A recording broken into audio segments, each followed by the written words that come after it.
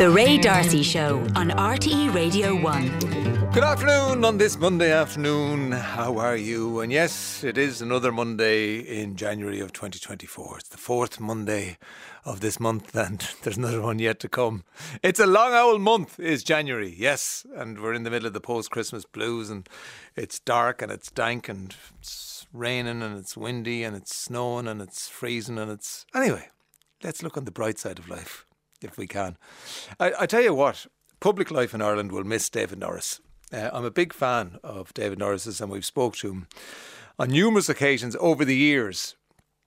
I remember he did Soundtrack to Your Life and he spoke to us, and I've spoken to him 5 or 6 times, both on the radio and on the television, and always enjoyed him and always enjoyed his company. And we forget, I think, sometimes what he did, how he changed, how he helped to change this country. And the ripple effect of things that he did back in the 80s and the 90s are still being felt in this country. And I think we should say thank you very much, David Norris, and enjoy your retirement and your time off. We were speaking to Kathy last week on the quiz, and Kathy was on her way out to celebrate her 70th birthday. And she told us the restaurant she was going. She lives up in Navan. And we had a great old chat. Anyway, she sent us a card which arrived in the post today to thank us. And then she went on to tell us that she went out that evening with her friends to celebrate her 70th birthday to the restaurant in Navan. And she played them back. Listen to this now. Imagine this. She played them back her conversation with us in the restaurant. So they could hear that she had told the nation where she was going and how she had given it a recommendation, if you like. And as a result, they got a discount when they went to pay the bill. So as well as I don't know, did she win that day? I don't think she did she? No, she got the Ray D'Arcy Show Keep Cup. Well, as well as the Ray D'Arcy Show Keep Cup, for her birthday, Kathy got a discount up there in the restaurant in Navan. So thanks for that. Thanks for the thank you card. Thanks for the thank you card. So I got out. I was inspired by Mick Kelly. We spoke to him a few weeks ago from Grow It Yourself down in Waterford, and I've tried before to start some sort of a little vegetable patch, and I think I started too late last year. Anyway, I got out over the weekend and I cleared the raised bed of all the rubbish, all the leftover bits of lettuce and all the weeds and everything else, and it's there and it's ready and it's waiting for the seeds. So I'm just waiting for the go from Mick. He's going to text me, go sow the seeds. This is going to be our year, me and the vegetables. So that happened over the weekend. And the basketball hoop was blown over. I tried to put loads of different weights on it, but it's still, the wind was victorious in the end. That was a really bad storm. I remember somebody predicting how climate change was going to affect us in this country, and the 3 W's were quoted. Wetter, warmer, windier. Well, definitely it's windier, and Isha's just gone and Jocelyn's on the way. I think we'll probably have to relook at how we live our lives. Well, we will, I think, yeah. Like the trampolines and basketball hoops and all those sort of things probably aren't the thing to have, or definitely we'll have to anchor them a little bit more and pay more attention to that side of it. Now, we spoke about colour recently, and we had a colour expert on. And she's yet to come down and give me a consultation and advise me on what my colours are. And she, Miriam, was telling me that if you get the right colours in your wardrobe, it can change your life, that it makes you happier.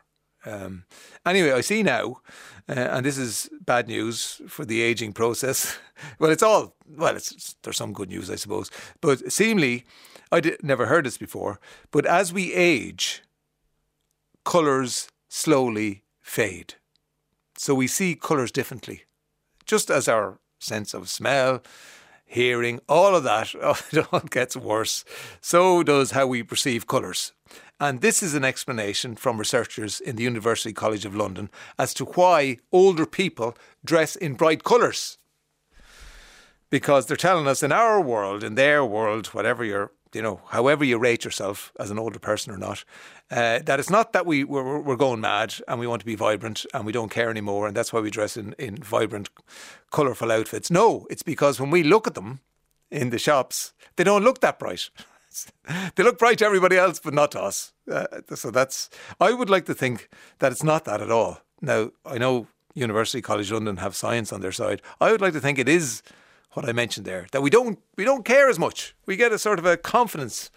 We're not worried that if we put on a red jacket that people will be saying, oh, look at him in his red jacket. That we just have the confidence and we don't care. We're more comfortable in our skins, and that's why we wear brighter colours. Now, I'm saying I don't. I'm still in the black thing and the navy jeans. But there you go. There's another thing to worry about. I see Liverpool are top of the Premiership, and Jurgen Klopp is an amazing man. We spoke about him recently when he invited our friend over and treated him so well. I see he's now invited Sven-Göran Eriksson. For those of you who don't follow that sort of thing, Sven-Göran Eriksson was the England manager, and he has recently been diagnosed with terminal pancreatic cancer. And he was talking about his regrets and what he wished he'd done. And one of the things he said was that he wished that he'd had a time in Anfield, at the helm at Anfield. And when Jurgen Klopp heard this, he put out an invitation to Sven-Göran Eriksson to come. And this is Jurgen Klopp. Sven, you are invited from the bottom of all our hearts. You are invited to come here, and you can have my office. We can everything. You can lead a session if you want. That's all no problem. That's actually coaching and managing. So I'm not sure you want to. I think when he spoke about it, I'm not sure he thought about the legends. He thought about the first team. And here we are, open arms. Come over here and let's have a few great hours together. That's not nice. Jurgen Klopp inviting Sven-Göran Eriksson to manage Liverpool for a day. It's a nice thing to do. Now, this week, if you're a fan of Eurovision, you'll know that this Friday night on the Late Late Show, it's Eurosong time. So the 6 hopefuls will perform this Friday night, and you will be asked to vote, and there'll be a vote from the national jury and the international jury. And we just got on to Michael Keeley, who's the head of delegation here in RTE, just to clarify how the voting is weighted. And he's informed us that it's equal weighting. So a third. You have to be careful there when you're from the Midlands. The worst thing you can see written down on a piece of paper if you're from the Midlands is 33 and a third. Anyway, a third. So a third for the national jury, international jury a third, and then the public vote on Friday night. That gets a third of the votes as well. So there'll be 6. We'll just remind you, just in the build-up. So song A, sung by Erica Cody, Love Me Like I Do. No one can love me like I do. No one can touching me the way that I move. That's Erica. People will know her from Dancing with the Stars. Then song 2, performed by Elsha Gutubin.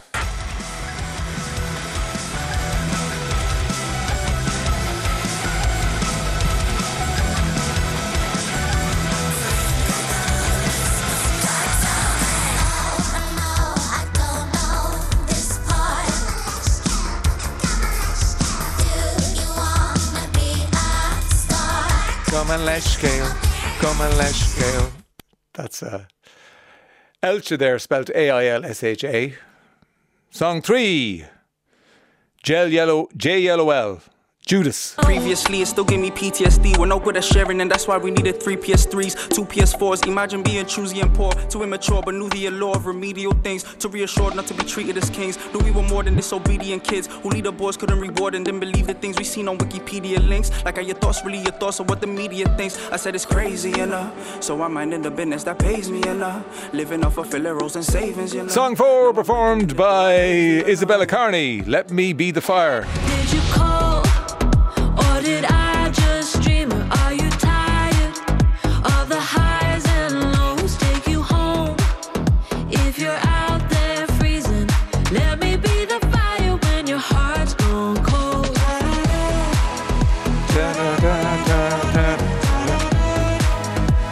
Song 5 is Doomsday Blues, performed by Bambi Thug.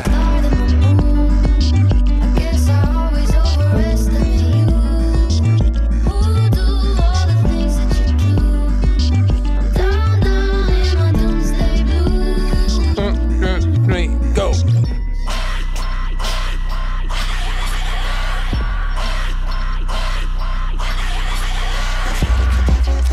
And song 6 performed by Next in Line, who were put together by Louis Walsh, and their song Love Like Us. It's the way you walk, the way you dress.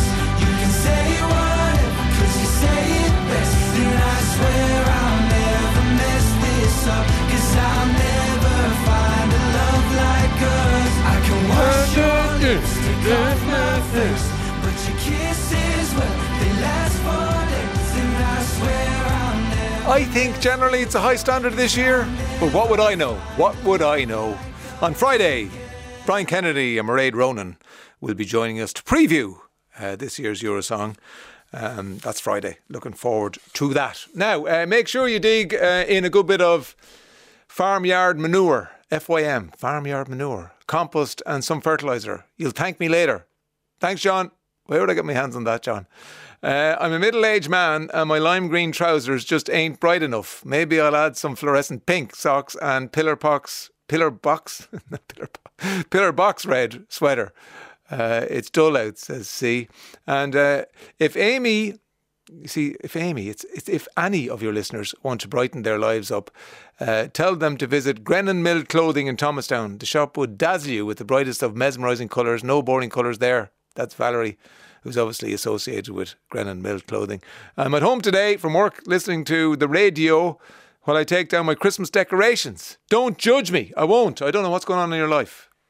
I run through UCD and I see there's a good few Christmas trees still up in the student accommodation around UCD. And I remember a few years ago we left ours up well into February. Whatever was going on, I think it must have been COVID time. And when I arrived home each evening, put a smile on my face, I always said, why would you take something down that puts a smile on your face?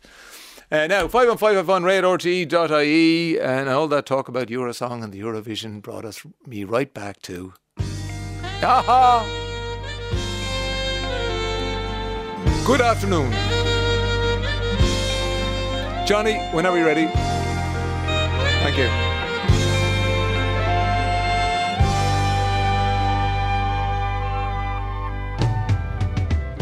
I've been waiting such a long time, looking out for you, but you're not here. What's another year? I've been waking such a long time. Johnny Logan, what's another year? Johnny Logan had a particularly lovely tone to his voice that was universally appealing, besides his good looks. Yeah, he had the whole package, Johnny Logan. What's another year? Now, what do we watch over the weekend? A lot of interesting stuff, actually, and there might be something in here for you that you may not have thought of or heard about.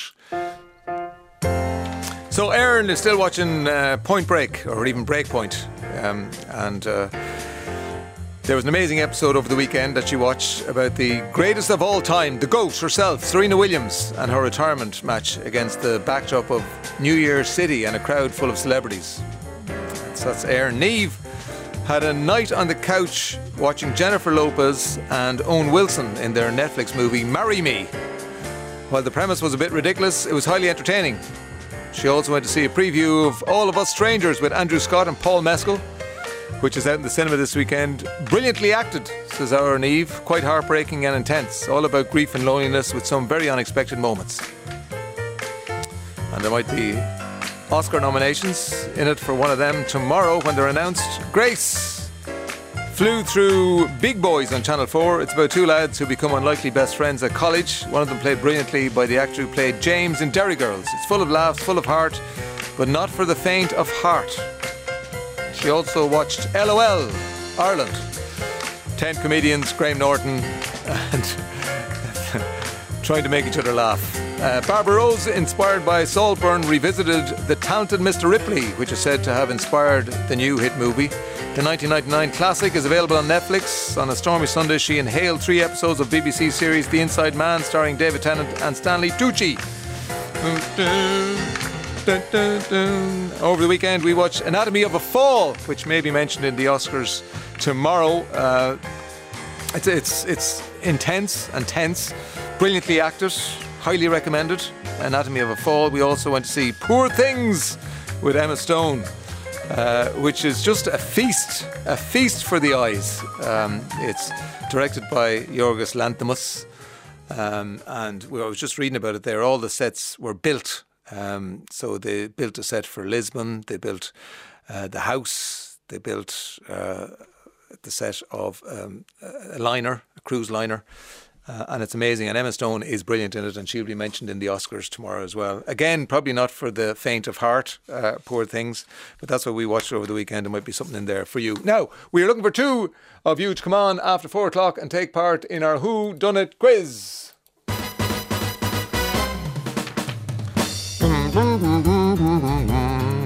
And a prize, and this week it's a 2-night stay for 2 people in the 4-star New Park Hotel Kilkenny. Breakfast each morning and dinner on an evening of your choice. And the award-winning New Park Hotel offers an adult-only floor. That's interesting. An adult-only floor, offering a selection of highly sought-after balcony suites, some even with outdoor hot tubs. And all can avail of a tranquil breakfast terrace set away from the hustle and bustle of the main dining areas for a proper escape away from it all. Have we got a website there? We don't. Oh, you do. New Park Hotel Kilkenny. newparkhotelkilkenny.com. newparkhotelkilkenny.com. They have an adults-only floor.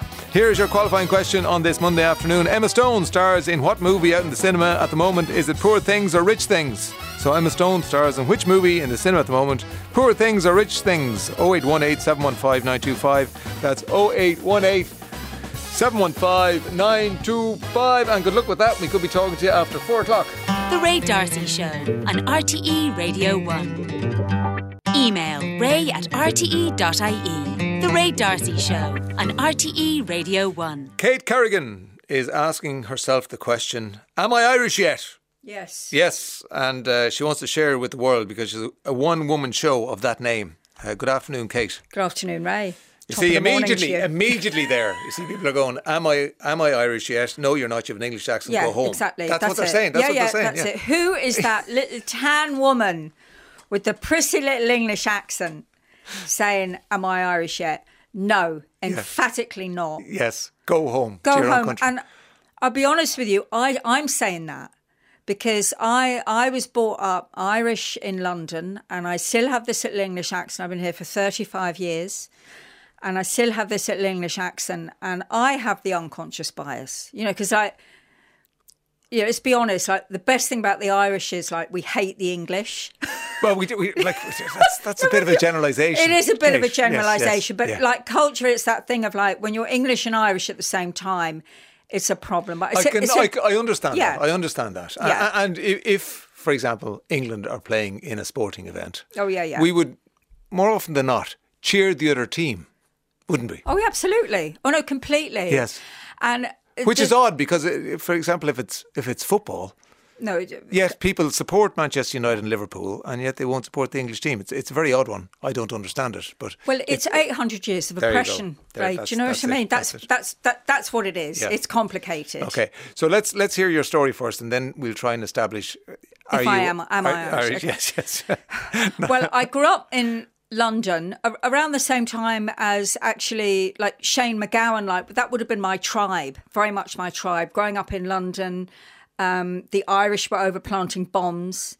Everyone was very, very cross about that. They were like... And your parents were from... My parents were from... My dad's from Longford and my mum's from Mayo. Right. And what age did they come over to the They UK? come over like in their 20s or whatever to work and stuff like that, and then brought us all to London. And what age were you when you arrived in London? Oh, I was born. I was actually born in Scotland and brought up in London. Okay. So I was like a London girl. And there were 4 of us. And 2 of us, we spent all of our summer holidays at home in Ireland. We had sort of a very strong sense of our family history politically. My grandfather was founded the Gaelic League. With your man, the first president. I can't remember his name. Was it? That's his name? No. Hyde. Douglas Right. Hyde. And I then, didn't know it was president of the GA or the president of oh, Ireland. no, the Yes. President of Ireland. Right. Excuse me. And then he was in the IRA and all that kind of stuff. And then my dad had very sort of strong Republican politics. So we were brought up in this household where we were very much, you know, kind of part of that struggle or kind of understood that struggle. It wasn't something that wasn't talked about. So did you, for example, learn Irish dancing? No. Right. We were kind of, I remember when I was very little, coming home from school one day because, you know, England is all about class. And when I was first few days home from school, I looked up at my mum and I said, Mum, are we posh or are we common? And my mum said, if anyone should ever ask, she said, we are educated Irish. Right. So we had all of that going on. Okay. Do you know, we had Educated Irish. Educated Irish, you know, and then my mother spoke like Edna O'Brien. Right. You And know. at school then, did you fly the Irish flag? Or, Yeah, right. at school there were kind of like, so mostly growing up in London, we weren't like in an Irish area. We were in northwest London, but we weren't in Cricklewood or Wilton or Kilburn. We were in Hendon, which is actually quite a Jewish area, quite an English middle-class Jewish area.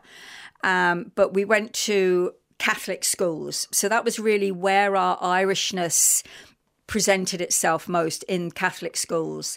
And there were Irish Catholics, and then there were Italian Catholics and English Catholics. Right. And we were all quite distinct, you know. Now, when you're at school, you probably weren't aware that there was prejudices against Irish. And as you mentioned already, during the 70s and 80s, there was, you know, the Troubles were at their height.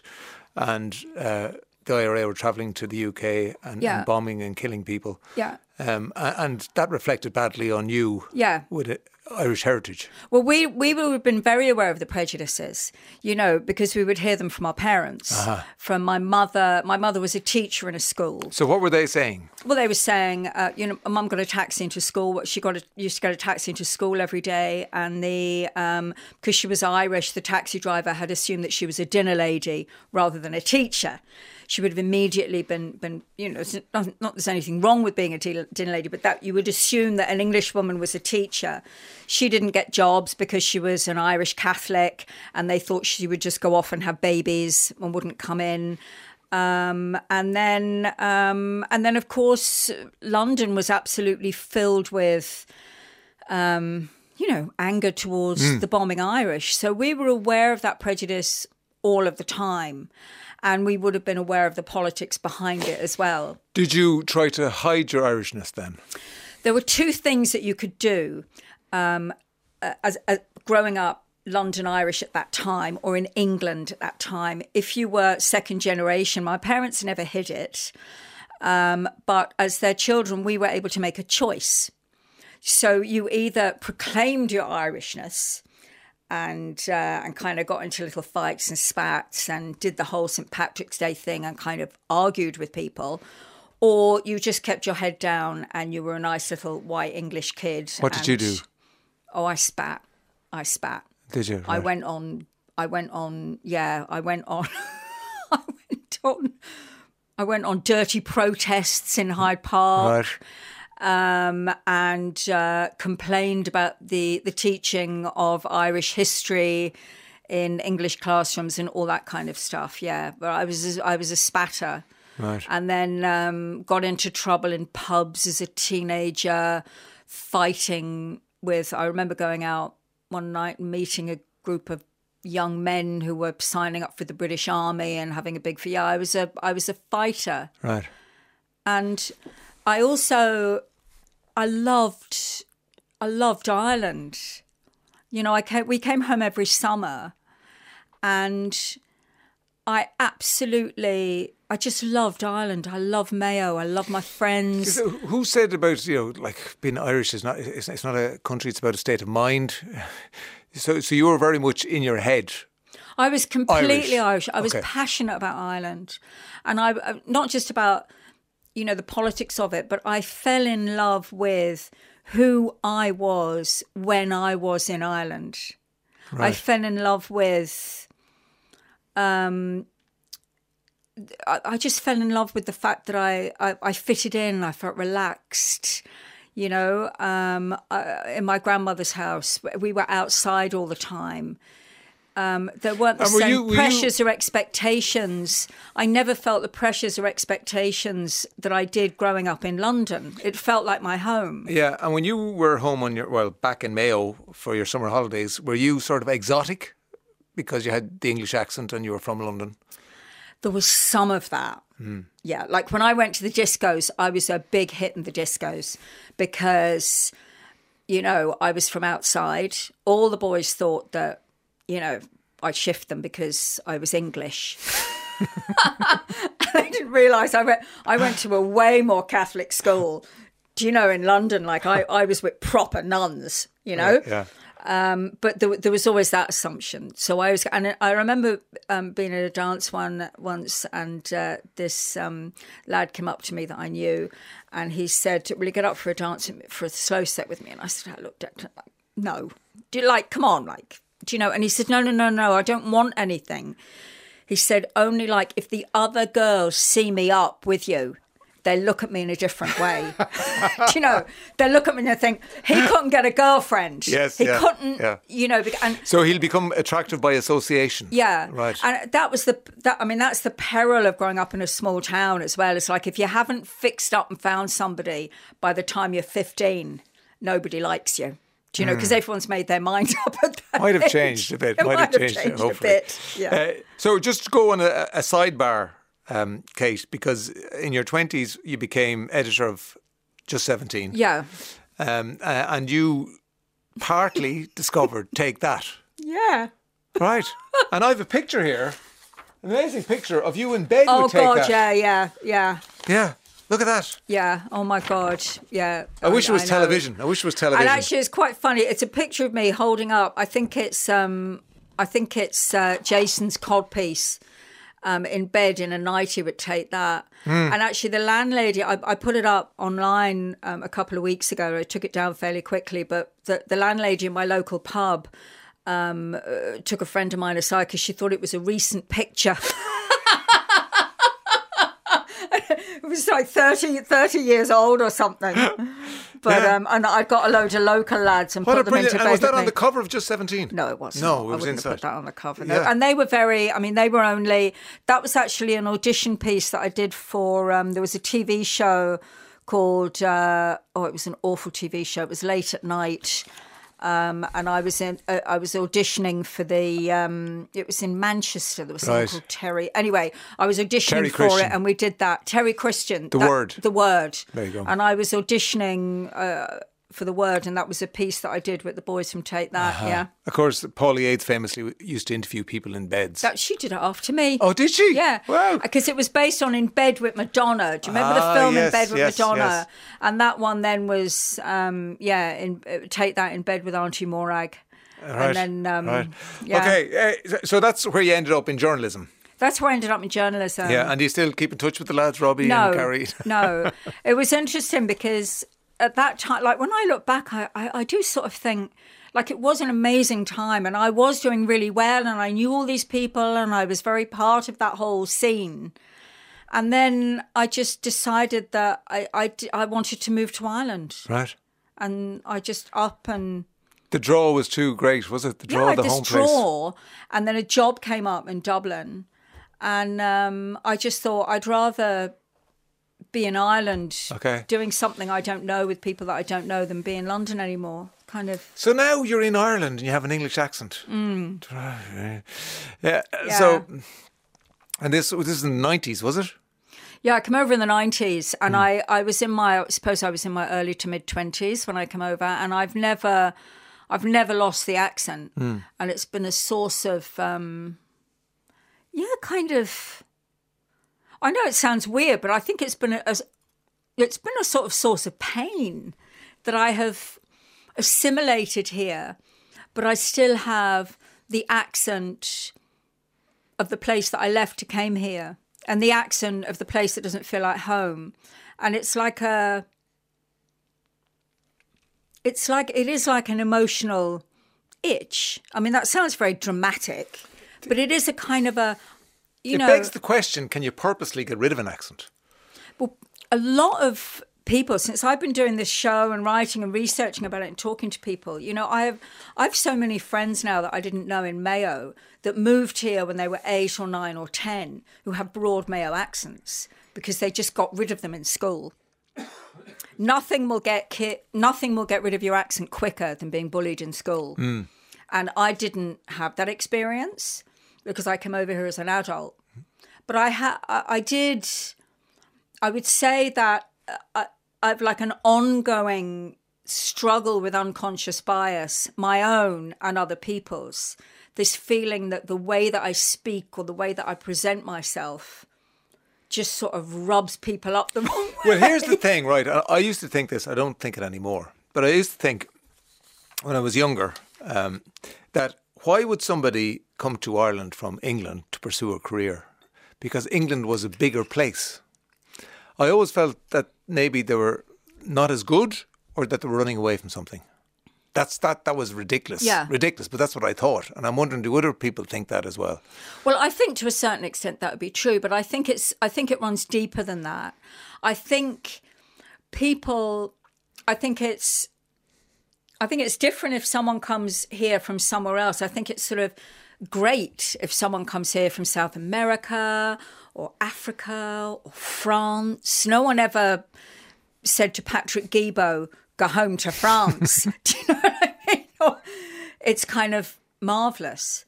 But what is not marvellous is someone coming home to Ireland when they grew up in England and they have an English accent. And I think it's triggering. And I don't think people talk about it. Like Right. I'm an older writer now, and I've decided that I'm gonna just come out and talk about it and say this is triggering. Do you know? So do you have to lay out your credentials, your yeah. Irish credentials? So you in this show, Am I Irish Yet? It's a one-woman show. So you say your parents are obviously Irish. Well, so, I do. So I mean, you're- it's so you're from 100% Irish gene pool. yeah. Yeah. And then you came back as soon as you can. You could really when you were an Yeah. adult and you Yeah. could make your own decisions. But that being said, like my brother who passed away, and one of my sisters are they're very English. They're very English. And do they feel the same about Ireland as you do? No. In fact, my brother Tom hated Ireland. He was very English. Why? Did you have that chat with them? Yeah, there were lots of reasons for it. He didn't go with my father. He was a classical musician, and my father used to make him play Irish music and drag him around pubs playing for money. He just never connected with Ireland in that way. Was he young? Did you say he was younger He was or the older? same age as we were 9 months apart. Okay. So we were like Irish twins. Right, yeah. So there's that kind of, I mean, one of the first articles I ever did as a journalist was when I was very young and the Pogues came out. And I did an article for Tim Pat Coogan in the Irish Press, if we can remember that far back.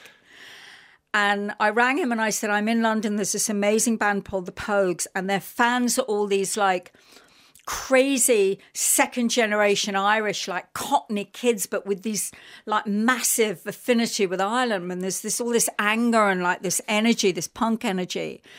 And I did an interview. I interviewed those young men and did a piece on them.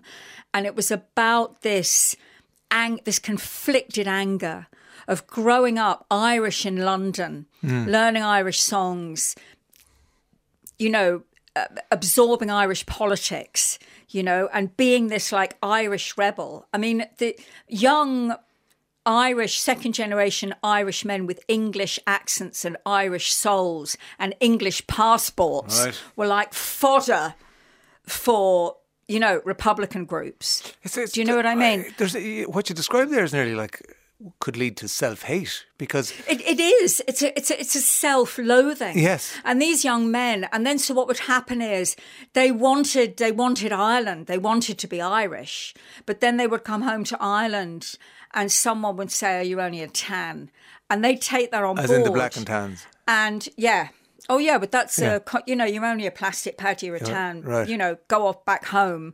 You're not a real GAA supporter or whatever. And then they would go back to England and they had no place. So you're neither one thing or the other. And actually, one of the interesting things with those young men is that a lot of them then got recruited and soaked up into the English nationalist movement that was happening at the time, because this anger and the National Front would come along and say, come on, Paddy, come and join us. Do you know what I mean? And that was happening. But what's been amazing, Ray, is that now I'm doing this show, which is, it's my story, but it's basically the story of all of us who have English accents and Irish hearts. You know, Shane MacGowan was, and I saw that, I was just tearing up, and I'm just going to start crying now, and I saw him in your mum's kitchen. Oh, yeah. And I felt that. There's actually a piece in my play where I talk about being in the Irish kitchen.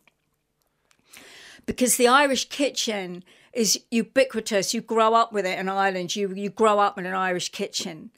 But when you're London Irish or Leeds Irish, and you don't grow up in an Irish kitchen, and then when you come home to Ireland, you're in the Irish kitchen and the turf fire's going and everything, and it really means something.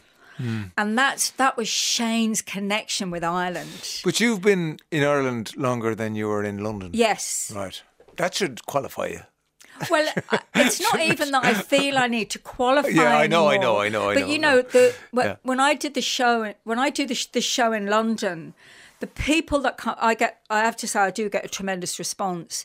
But the people that come up to me, when I look out, I see the audience, and the people that come up to me afterwards who are actually emotional, who are actually crying, are men of our age who come up and they say, and you know, I'm talking about just 17 and take that, but they come up and they say, you have just told my story. No one's ever told my story. And they won't tell their own story. We don't want to tell the story because we're telling it in an English accent. And if you've got an English accent, you don't want to talk about being Irish because it feels like a contradiction. It feels like an insult. Hello, I'm Irish. It just doesn't. And that's what I loved about Shane, because he never, ever lost his London accent, ever. And yet no one ever questioned his Irishness. You know? But then Shane was enormously gifted, made a huge impact, enormously talented. And so he earned his Irish stripes through all of that. But if you're a plumber from Luton and you come to Dublin and you say, hello, Ray, my name's, Kevin and I'm Irish, I'm from Luton. You're kind of immediately going, yeah, but are you? Yeah, you really. Do we want you? Yeah. Do you know? It's fascinating. I've never thought about it like that before, because then you've no real place in the world. No, nowhere. And we don't even have a title. Like, you can be Irish American, you can be African American, you can be Irish African, but you can't be British Irish, you can't be English Irish, and we're not Anglo Irish. Yes, you don't even have a title. We don't have a title. And in fact, so we're very localised. And I know a friend of mine, Lou Brennan, like a London Irish designer who's been living in Ireland for decades, but she worked for Alexander McQueen. I mean, she is amazing. But again, she's not owned by the Irish as an Irish designer. She's still... Yeah. And I remember she called me one day. She was incandescent, which is very unlike her. And she said, have you heard? And I said, what? She said, they're calling like all these fabulous young media people that are moving over to London. She said, they're calling them all London Irish. I know. Sure, GQ magazine claimed London Barry Keoghan Irish. as they're all London Irish. Yeah, but Yeah. it's not the British title. It's the London Irish. I'm London Irish because I grew up as Irish in London. Yes, you weren't born and went over. No. But now the London Irish are the young Dublin chattering media classes. Laura Whitmore is London B. Irish. Aisling B. They're London They're Irish. London, I get you, yes. Are you with me? Yes, and they're Irish. Yeah, Yes. and they're Irish, but now they're London Irish, you know? Irish Americans, Irish English. Yeah, I've never heard anybody No, referred as Irish we're English. Leeds Irish, Yorkshire Irish, Yeah. Liverpool Irish, London Irish. Listen to this wonderful lady, that's you, Kate, who describes exactly how I feel after leaving Ireland aged 12 in 1968. Returned to Ireland 25 years ago, and her description fully mirrors my experience. Irish DNA can never be wiped out. What an amazing description that captures everything. So brutally honest. There you go. Lovely. Well, if you want to see more, I'm in Ballina Arts Centre this coming Wednesday, 2 nights' time. Am I Irish Yet? Am I Irish Yet Yeah. is the name of it. And it's Kate Kerrigan. Interesting topic. And Prunty is your... That's my real name is Morag Prunty. Yeah. But for reasons that are just too boring to describe, I'm a lady novelist and I've been writing novels for 20 years and I changed my name to Kate Kerrigan. Yes. My pen name. But Prunty is a Mayo name. No, it's Longford. Longford name, right. Okay. The Brontes were originally called Prunty. Oh, were they? Aha. Interesting topic to discuss about Am I Irish Yet? And agree the accent is a source of pain for me. I'm a 60-year-old born in London in 1963 and lived there until I was 10. When we returned to Ireland, I married and worked in Ireland since 1981, and I meet the unconscious bias on a daily basis, including work, where many would say, "You're English, why are you here? What do you know about being Irish?" I, of course, consider myself Irish and always feel an outsider at times, even though I have lived here 50 years. Yeah. I always have to say my parents are Irish. That's Derek and Dublin. So there. Well, we all need to be more tolerant, don't we? That goes without saying, particularly now, doesn't it? Yeah, it's troubling times. So there's a few laughs in it, and do you mention Take That and all that? I do, very briefly. Right, okay. Yeah. Yeah. And are you still writing books? I'm still writing books. I'm working on one around this at the moment. But this has taken up all my time now. So I'm hoping to tour around Ireland with it this summer. And then I'm over, because I know you've got loads of listeners over in the UK, Ray. You're a big pin-up over there. So I will be in the White Bear, Kennington, from the 11th to the 17th of March. It's sold out last year and it's selling out this year as well. So, yeah, come along if you're in London. Right. And how do you like the whole performing thing?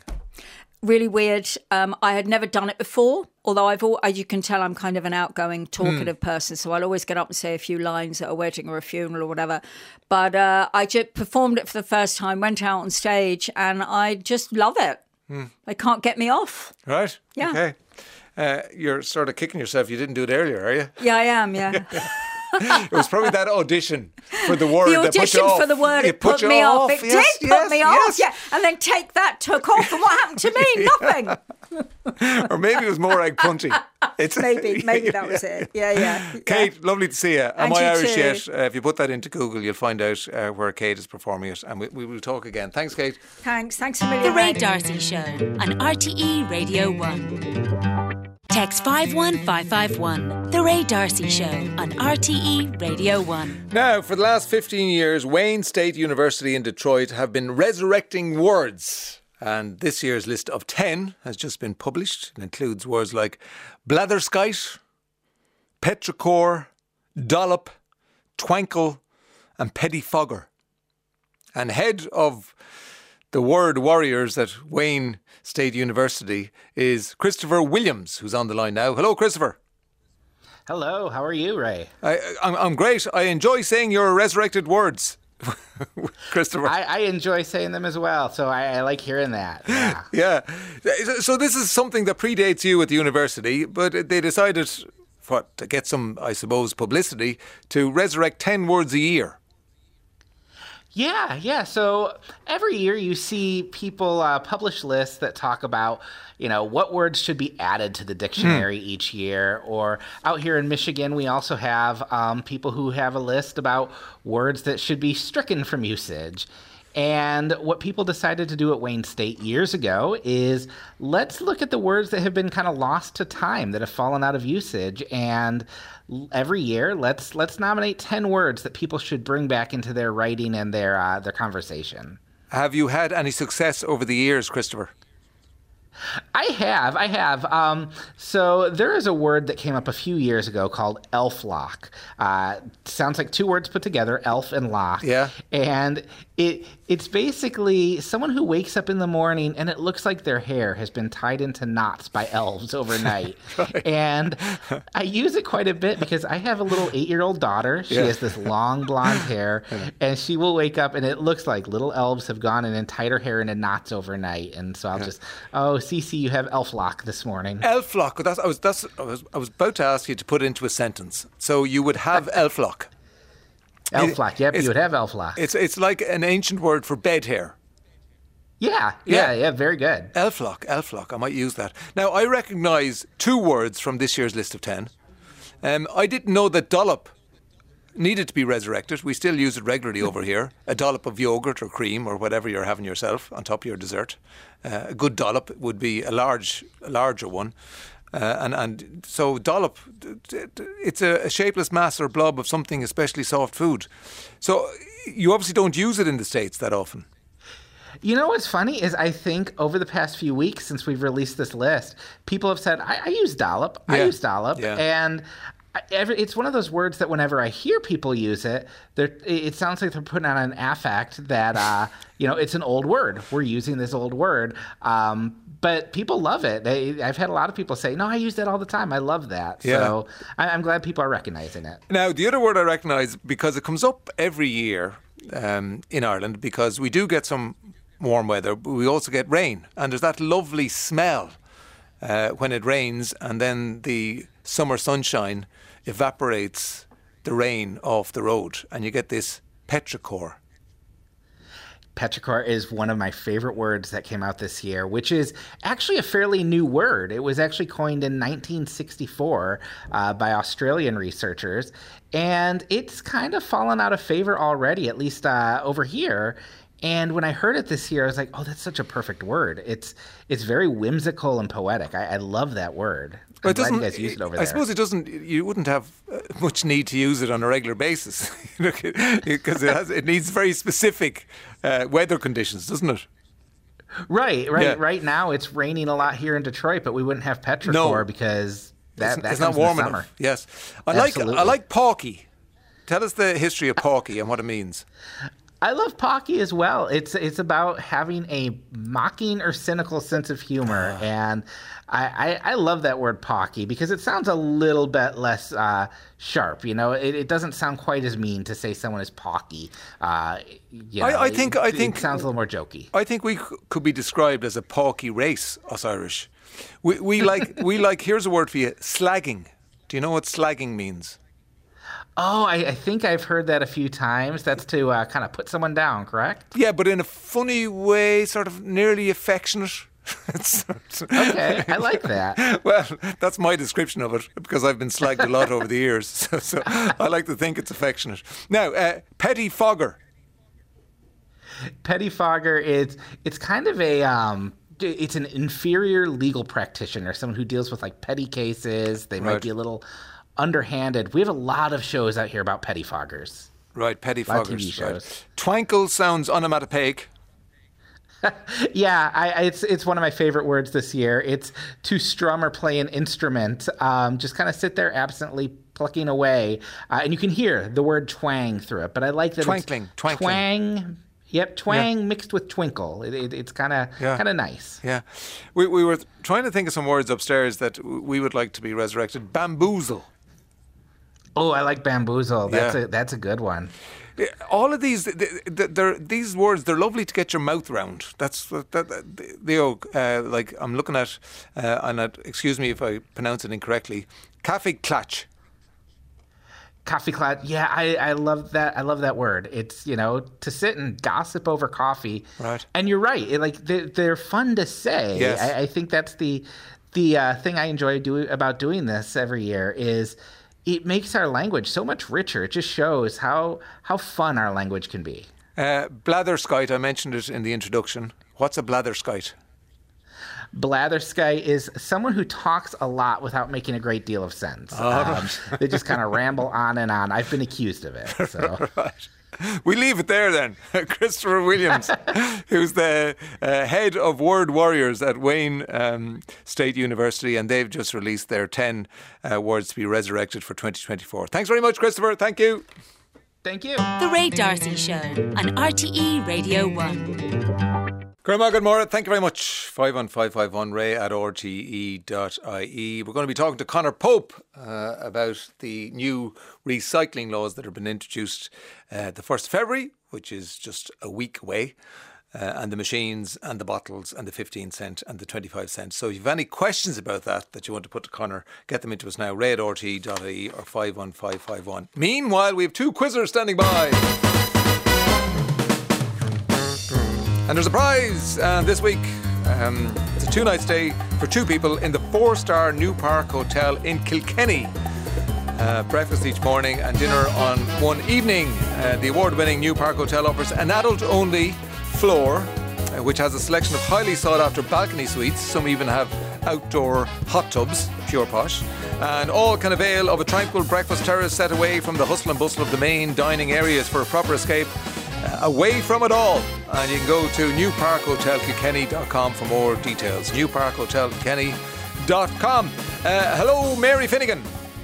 Hello, Ray D'Arcy. How are you? I'm in good form, actually, for a Monday. Oh, good, yeah. good. And it's always good to start your Monday in good form, anyway. You know? Well, I'm a great believer in fake it till you make it, Mary. Well, you know, it has been proved to work in so many ways. Go with it. Go with it, yeah. Like you can, this science has proven this. You'll be interested to hear this. Science has proven this, that you can put a fake smile on your face and eventually it becomes a real smile. That's right. Yeah. Anyway, so Anna in The King and I had it right all those years back. You know, when I fool people I fear, I fool myself as well. You see, with the, you know, whenever I feel afraid. Yul Brynner and Deborah Kerr. No, Deborah Kerr in the film. Aha. Yeah. But I think it was probably Marnie Nixon who did the singing, probably. Right, okay. Because she seemed to sing for everybody. And what were the songs from it? Can you remember any of the songs from it? Because we watched it as you children. had Hello Young Lovers. Don't know Wherever You Are was one. Hello Young Lovers, wherever you are. No. Don't cry because I'm alone. Do you not know that? No, Ray, your don't know music that. Sorry. education is sadly lacking.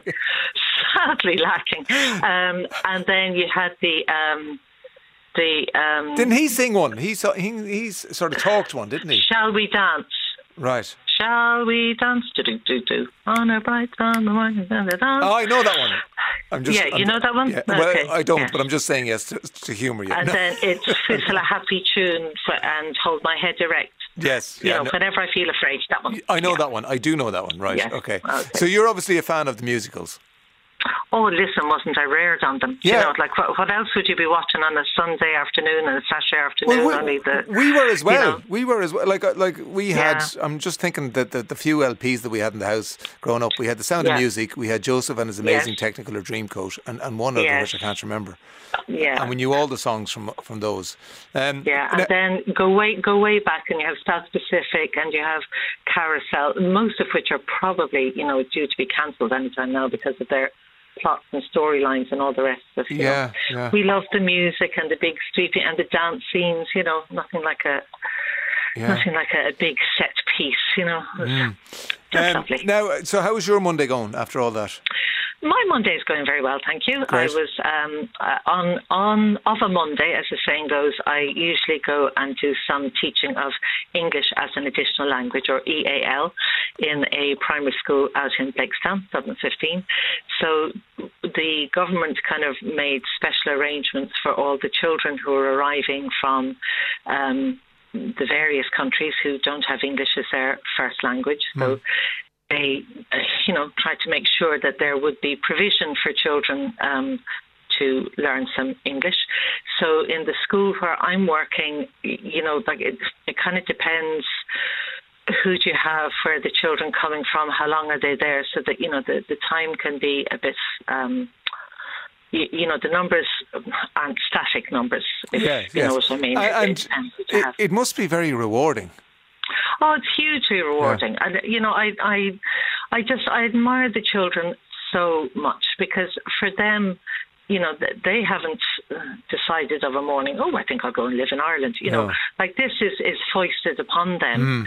And they come, like they do have languages. They have multiple languages. They might be speaking Ukrainian and Russian and, or Moldovan or Hungarian or, they are children who have multiple languages, and then they arrive and they're learning Irish and they're learning English and they're also learning a whole new culture and a new way of doing things, and they have left granny and granddad and sometimes pets back at home, which causes them more concern sometimes than even the humans at home. But children are more adaptable than adults are. We get set in our ways, but as we're all obviously all children ourselves, but that's the nature of it. We're as human beings when we're younger, we're more adaptable. Yeah, we are, but that doesn't mean that things don't affect us. I know. And don't affect us, and like I was listening to your previous interview. Kate. And like her, I was born here in Ireland, but I grew up in Fulham in London, and you do feel like the weirdo when you come back, and you're made to feel like the weirdo. I had people in secondary school stopping me to say hello to me, just to hear me say, oh, hello. I set off about losing my accent so that I wouldn't stand out as this kind of, strange novelty. Kate did remark that, and you're a case in point, that if you were bullied at school, that was a real way of losing your accent. You said about losing your accent as a result of that. So for those children, they're dealing with a lot, and I think they're very brave, and they're very very stoic to get on with what they have to cope with. And we also don't know what the things are that they may have seen at different times before they arrived here. Before they arrived here at all. And I just think, do you know what? Well, what you're doing is great. Marvellous little people. What you're doing is great. Yeah, no, but it is, and it's volunteering, so it's no, in fact, no, this isn't volunteering. It's paid. Right. It's a Department of Education. Right. It's a scheme that they have, so it's not. I do there's other voluntary things that I do, but this isn't one. Mary, we should have you as a guest because Philip's. But it sounds like a full-blown interview here because are you trying to have a kind of a podcast where people fall asleep? That's what you're looking for. No. Philip is waiting. People want to snooze. No, Philip is waiting here. But I was hello, Philip. Raymond, how are you? Sorry for keeping you waiting. Now, no bother. Great story. That was lovely. Yeah. Fair play to Mary. Fair play to Mary. That's very good. Very commendable. Yeah, and you're on your way home to put on a boiled ham. Philip. Well, the ham is on, Ray. The ham is on. Great, lovely. And what do you have with the ham? Oh, cabbage and potatoes. Oh, nice, yeah. And the cabbage we done in the ham water. Oh yeah, the salty ham water, lovely. And how are you presenting the potatoes? Oh, mashed. All right. You have to go mashed. Butter? I don't know. It depends on how they are. Right. Might go. It depends. Right. But I'm looking forward to it, actually. Yeah, pig's bum, cabbage and potatoes. That's how my grandmother used to refer to it. Yum. Yeah, yum, pig's bum, cabbage and potatoes. That's it, exactly. Yeah. That's the rhyme. And who's at home with you, Philip? Well, Audrey, they're in work, but Audrey's in work, and then Emer and Aoife, they're in college, doing placements in college. Right. So a free house, but only back from a hospital appointment, so. Right. Got the house to myself. Are you okay? Yeah, it's just a small procedure on my knee. Now, it's where the injury is. It's on the knee, so it's a bit of a pain. Yeah. So I have to keep it straight. And you have to rest it. So mind I have to rest it. I have to, because otherwise I'll only prolong the injury. Yeah. So it's a bit of a pain. What can you do? So you have an excuse not to do anything around the house for the next while. That's it. I have doctor's orders as well. I have a note. I have a sick note. Right. So it's Mary against Philip. 3 questions each. We give you the category, then ask if you want a clue. If you go for a clue and get it right, you get a point. If you go without a clue, you get 2 points because it's more difficult. Whoever gets the most points is the winner. If it's a draw on points, we go to a tie-break question. Good luck to you both. Best of luck, Mary. Good luck, Philip. Good luck. Right. Mary, First category, Yes. 21st century pop sensations. 21st century pop sensations. What do you want to do? Oh, I think I'll have to have a clue because it's not my forte, I think. Right, okay. Here's the clue. Her ocean eyes propelled her to stardom. Her ocean eyes propelled her to stardom. Who is this for 1 point? So you're a tough guy, like you really rough guy. Just can't get enough guy, just always so puff guy. I'm that bad type, make your mama sad type, make your girlfriend mad type, might seduce your dad type. I'm the bad guy. Duh. Who's that? I'm going to say Billie Eilish because I haven't a clue. Well, you're right. You get a point. Billie Eilish it is, yes. Ocean Eyes was her first single. Yes, well done. You know more than you think. You know more than you think. Okay, Philip. 21st century pop sensations. What do you want to do? No clue. No clue. Okay, for 2 points. Who's this? You know it's not the same as it was in this world. It's just us. You know it's not the same as it was. Who's that? That's Harry Styles. It is Harry Styles. 2 points. Said with confidence. Puts you in the lead. Okay. Yes. Now, Mary. TV characters. TV characters. Okay, well, I better go without a clue if I'm to have any hope. Okay, so remember we're looking for the character's name, not the actor. Okay. Good luck with this for 2 points. Name this TV character. Single and fabulous question mark? There was no question mark implied. I would never have agreed to be in an article. Single and fabulous question mark. I was set up. They said single and fabulous exclamation point. They did not say single and fabulous question mark. That question mark is hostile. Who's that?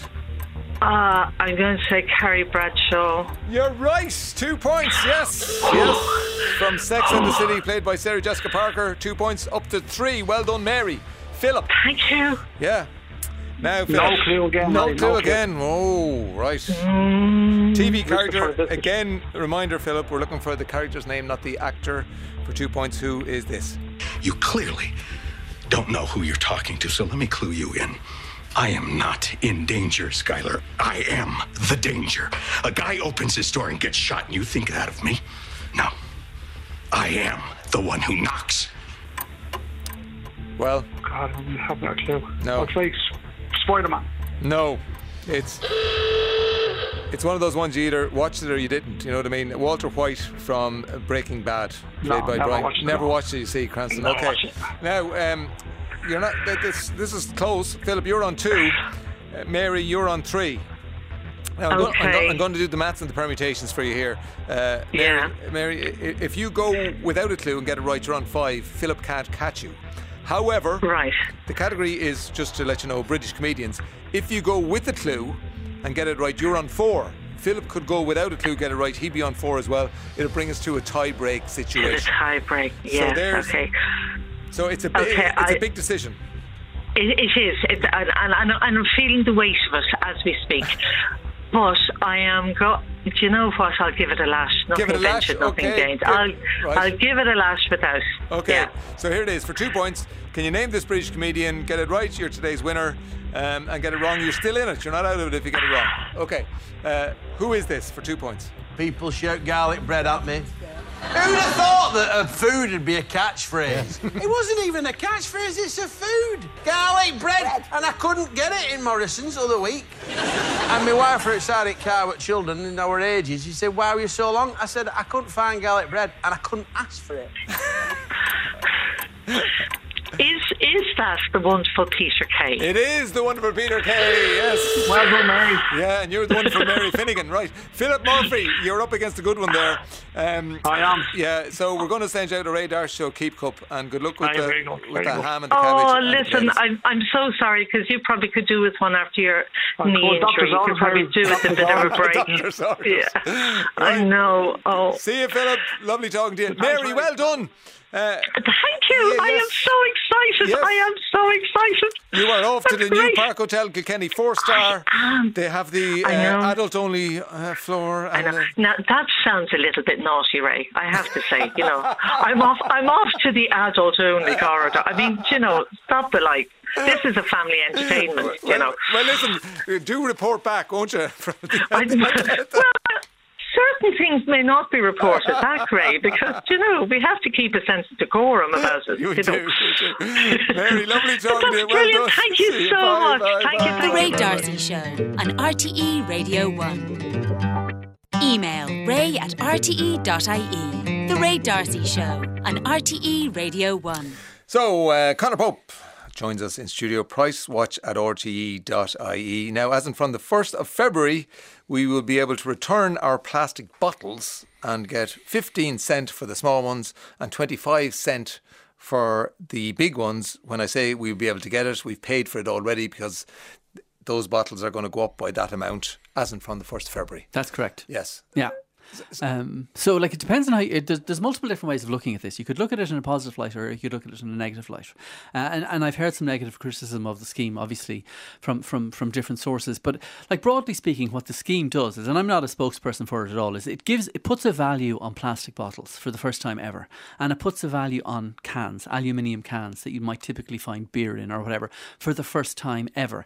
Now, all receptacles up to 500 millilitres you'll pay a deposit of 15 cent, and then anything between 500 millilitres and 3 litres you'll pay a deposit of 25 cent. So let's say you're buying a bottle of water in the shop, and that bottle of water normally costs 1.25. That's going to cost 1.40. So you might say to yourself, well, that bottle has just gone up by 15 cents, so that's not good news for me. But what it might do is it might stop you just drinking the bottle of water as you're walking down the street and then just chucking the bottle in the bin, or worse still, chucking the bottle on the street. Or indeed it might stop you going bush drinking with your mates down by the Spanish Arch in Galway, drinking 6 cans of beer and then just leaving the 6 cans of beer there, because those 6 cans of beer suddenly will have value. Now, we recycle a lot in Ireland, around, but one third. We don't recycle we don't, one third. Exactly. So there's a government target of getting us to 75%, I think it is, by 2025, and then by 90% by 2030. So at present we're at 60%. Exactly. So when you think about it, there's around 2 billion of these receptacles that are circulating every year. So if that means that around 600 million of them are just going into landfill, or they're just getting mixed up with other recyclables. That's a lot of money, isn't it? It's a lot of money, but it's also a huge volume of waste. Now, my issue with this, and the problem I have, and I put this to the return people when I was speaking to them, is the problem isn't us. And the petrochemical industry has done a great confidence trick on society by making us responsible for recycling plastic, when actually the solution to the problem is not taking the plastic out of the ground in the form of oil. Okay? So but we're made to feel responsible for it. So that's my issue with it. Other people are concerned that it's problematic, that the vending machines, the so-called reverse vending machines won't be in every shop, and that smaller shops will struggle to manage these schemes. And those concerns are legitimate.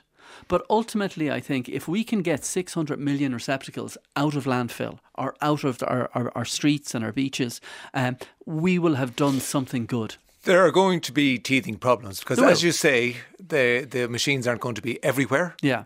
When you bring your bottles in your black sack and you put them in the machine and you get a voucher back, you have to use that voucher in that shop. That's correct. But the way because I asked the people who are running the scheme, the return people, how they see this all working. So the idea would be that you might have 10 or 12 water bottles, for instance, just for the sake of argument. They're the bigger ones. The bigger ones, exactly. So that's you put €2.50 or €3. So you put them into a bag in your hall, and then when you're going to your local Tesco or Aldi or Superquinn or Superquinn, SuperValu or wherever it might be, you bring the 12 bottles to the shop, you put them into the machine, you get out a little voucher, which you then use to offset a portion of your grocery bill. So that's how it will work for a lot of people. Another thing that really appealed to me, actually, because when I went into them, I was kind of sceptical about it, I have to say, because I was just thinking, well, this is just going to see me paying more for my bottles of actually, I don't buy bottled water, but I just see people paying more.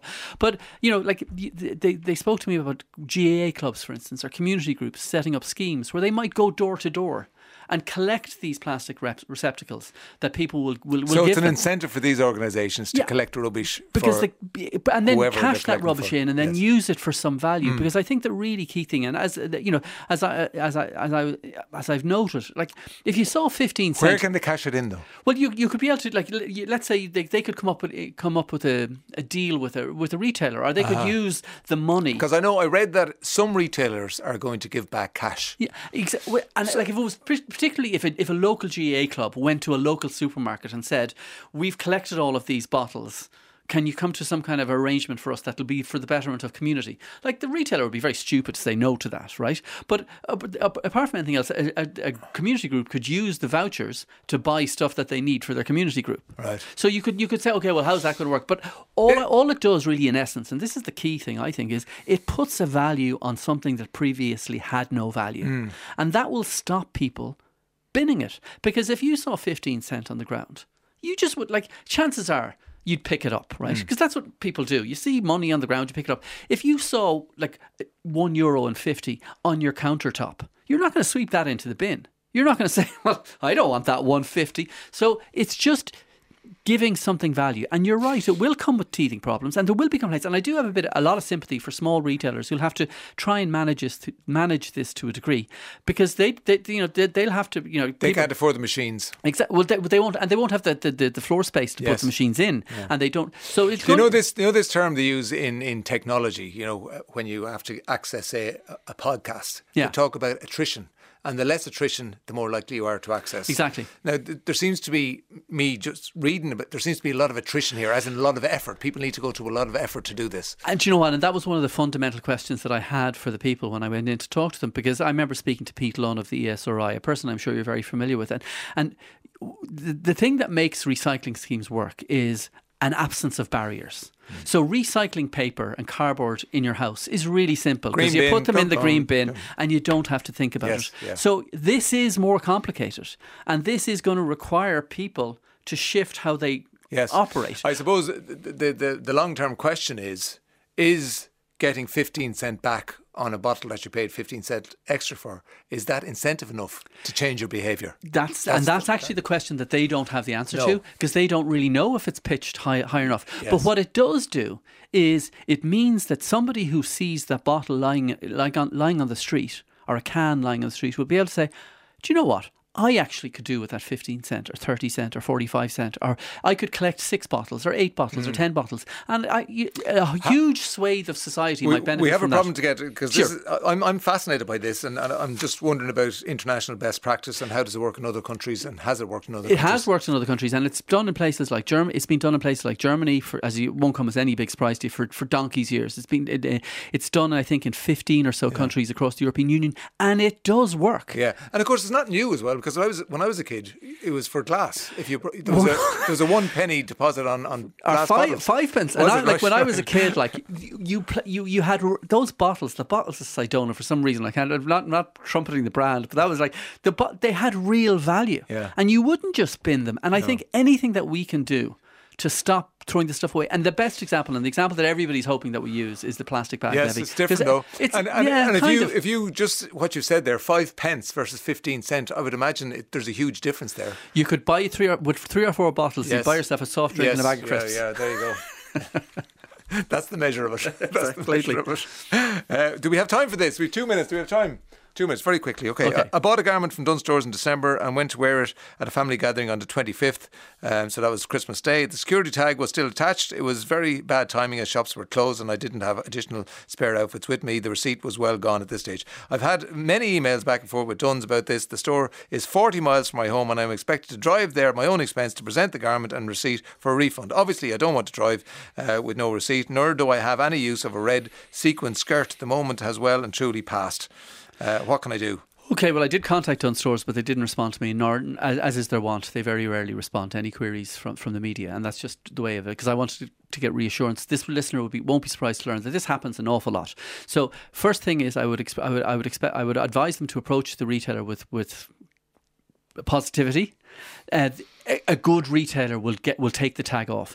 They don't have a right to a refund because, unlike if you'd bought a wedding dress, for instance, a wedding dress is generally considered a single-use product. So if you couldn't wear it on the time that you were getting married, well, you could argue that a red sequined skirt you is could, single-use. but you couldn't argue it successfully Christmas. in court, I suspect, because you would be able to wear that red sequin top or dress at a future point. So it's not that it's not fit for purpose, it's just that the tag was left on it. This happens all the time because I was looking at multiple forums, both in Ireland and the UK, and this happens over and over and over and over again. The tag being attached. I also came across hundreds of YouTube videos telling people how to take the tags off. I'm not going to go down that road myself. It has happened to me, but in essence, you don't have a right to a refund of the product, but you do have a right. And even the retailer could even refuse to take the tag off without the receipt. But I think most retailers would do the decent thing. Okay. Pricewatch at RTE.ie. Thanks very much, Conor. We'll talk to you next week. That's it from us. Cormac is on drive time. We're back tomorrow at 3 o'clock. Enjoy the rest of your Monday evening. The Ray D'Arcy Show on RTE Radio 1.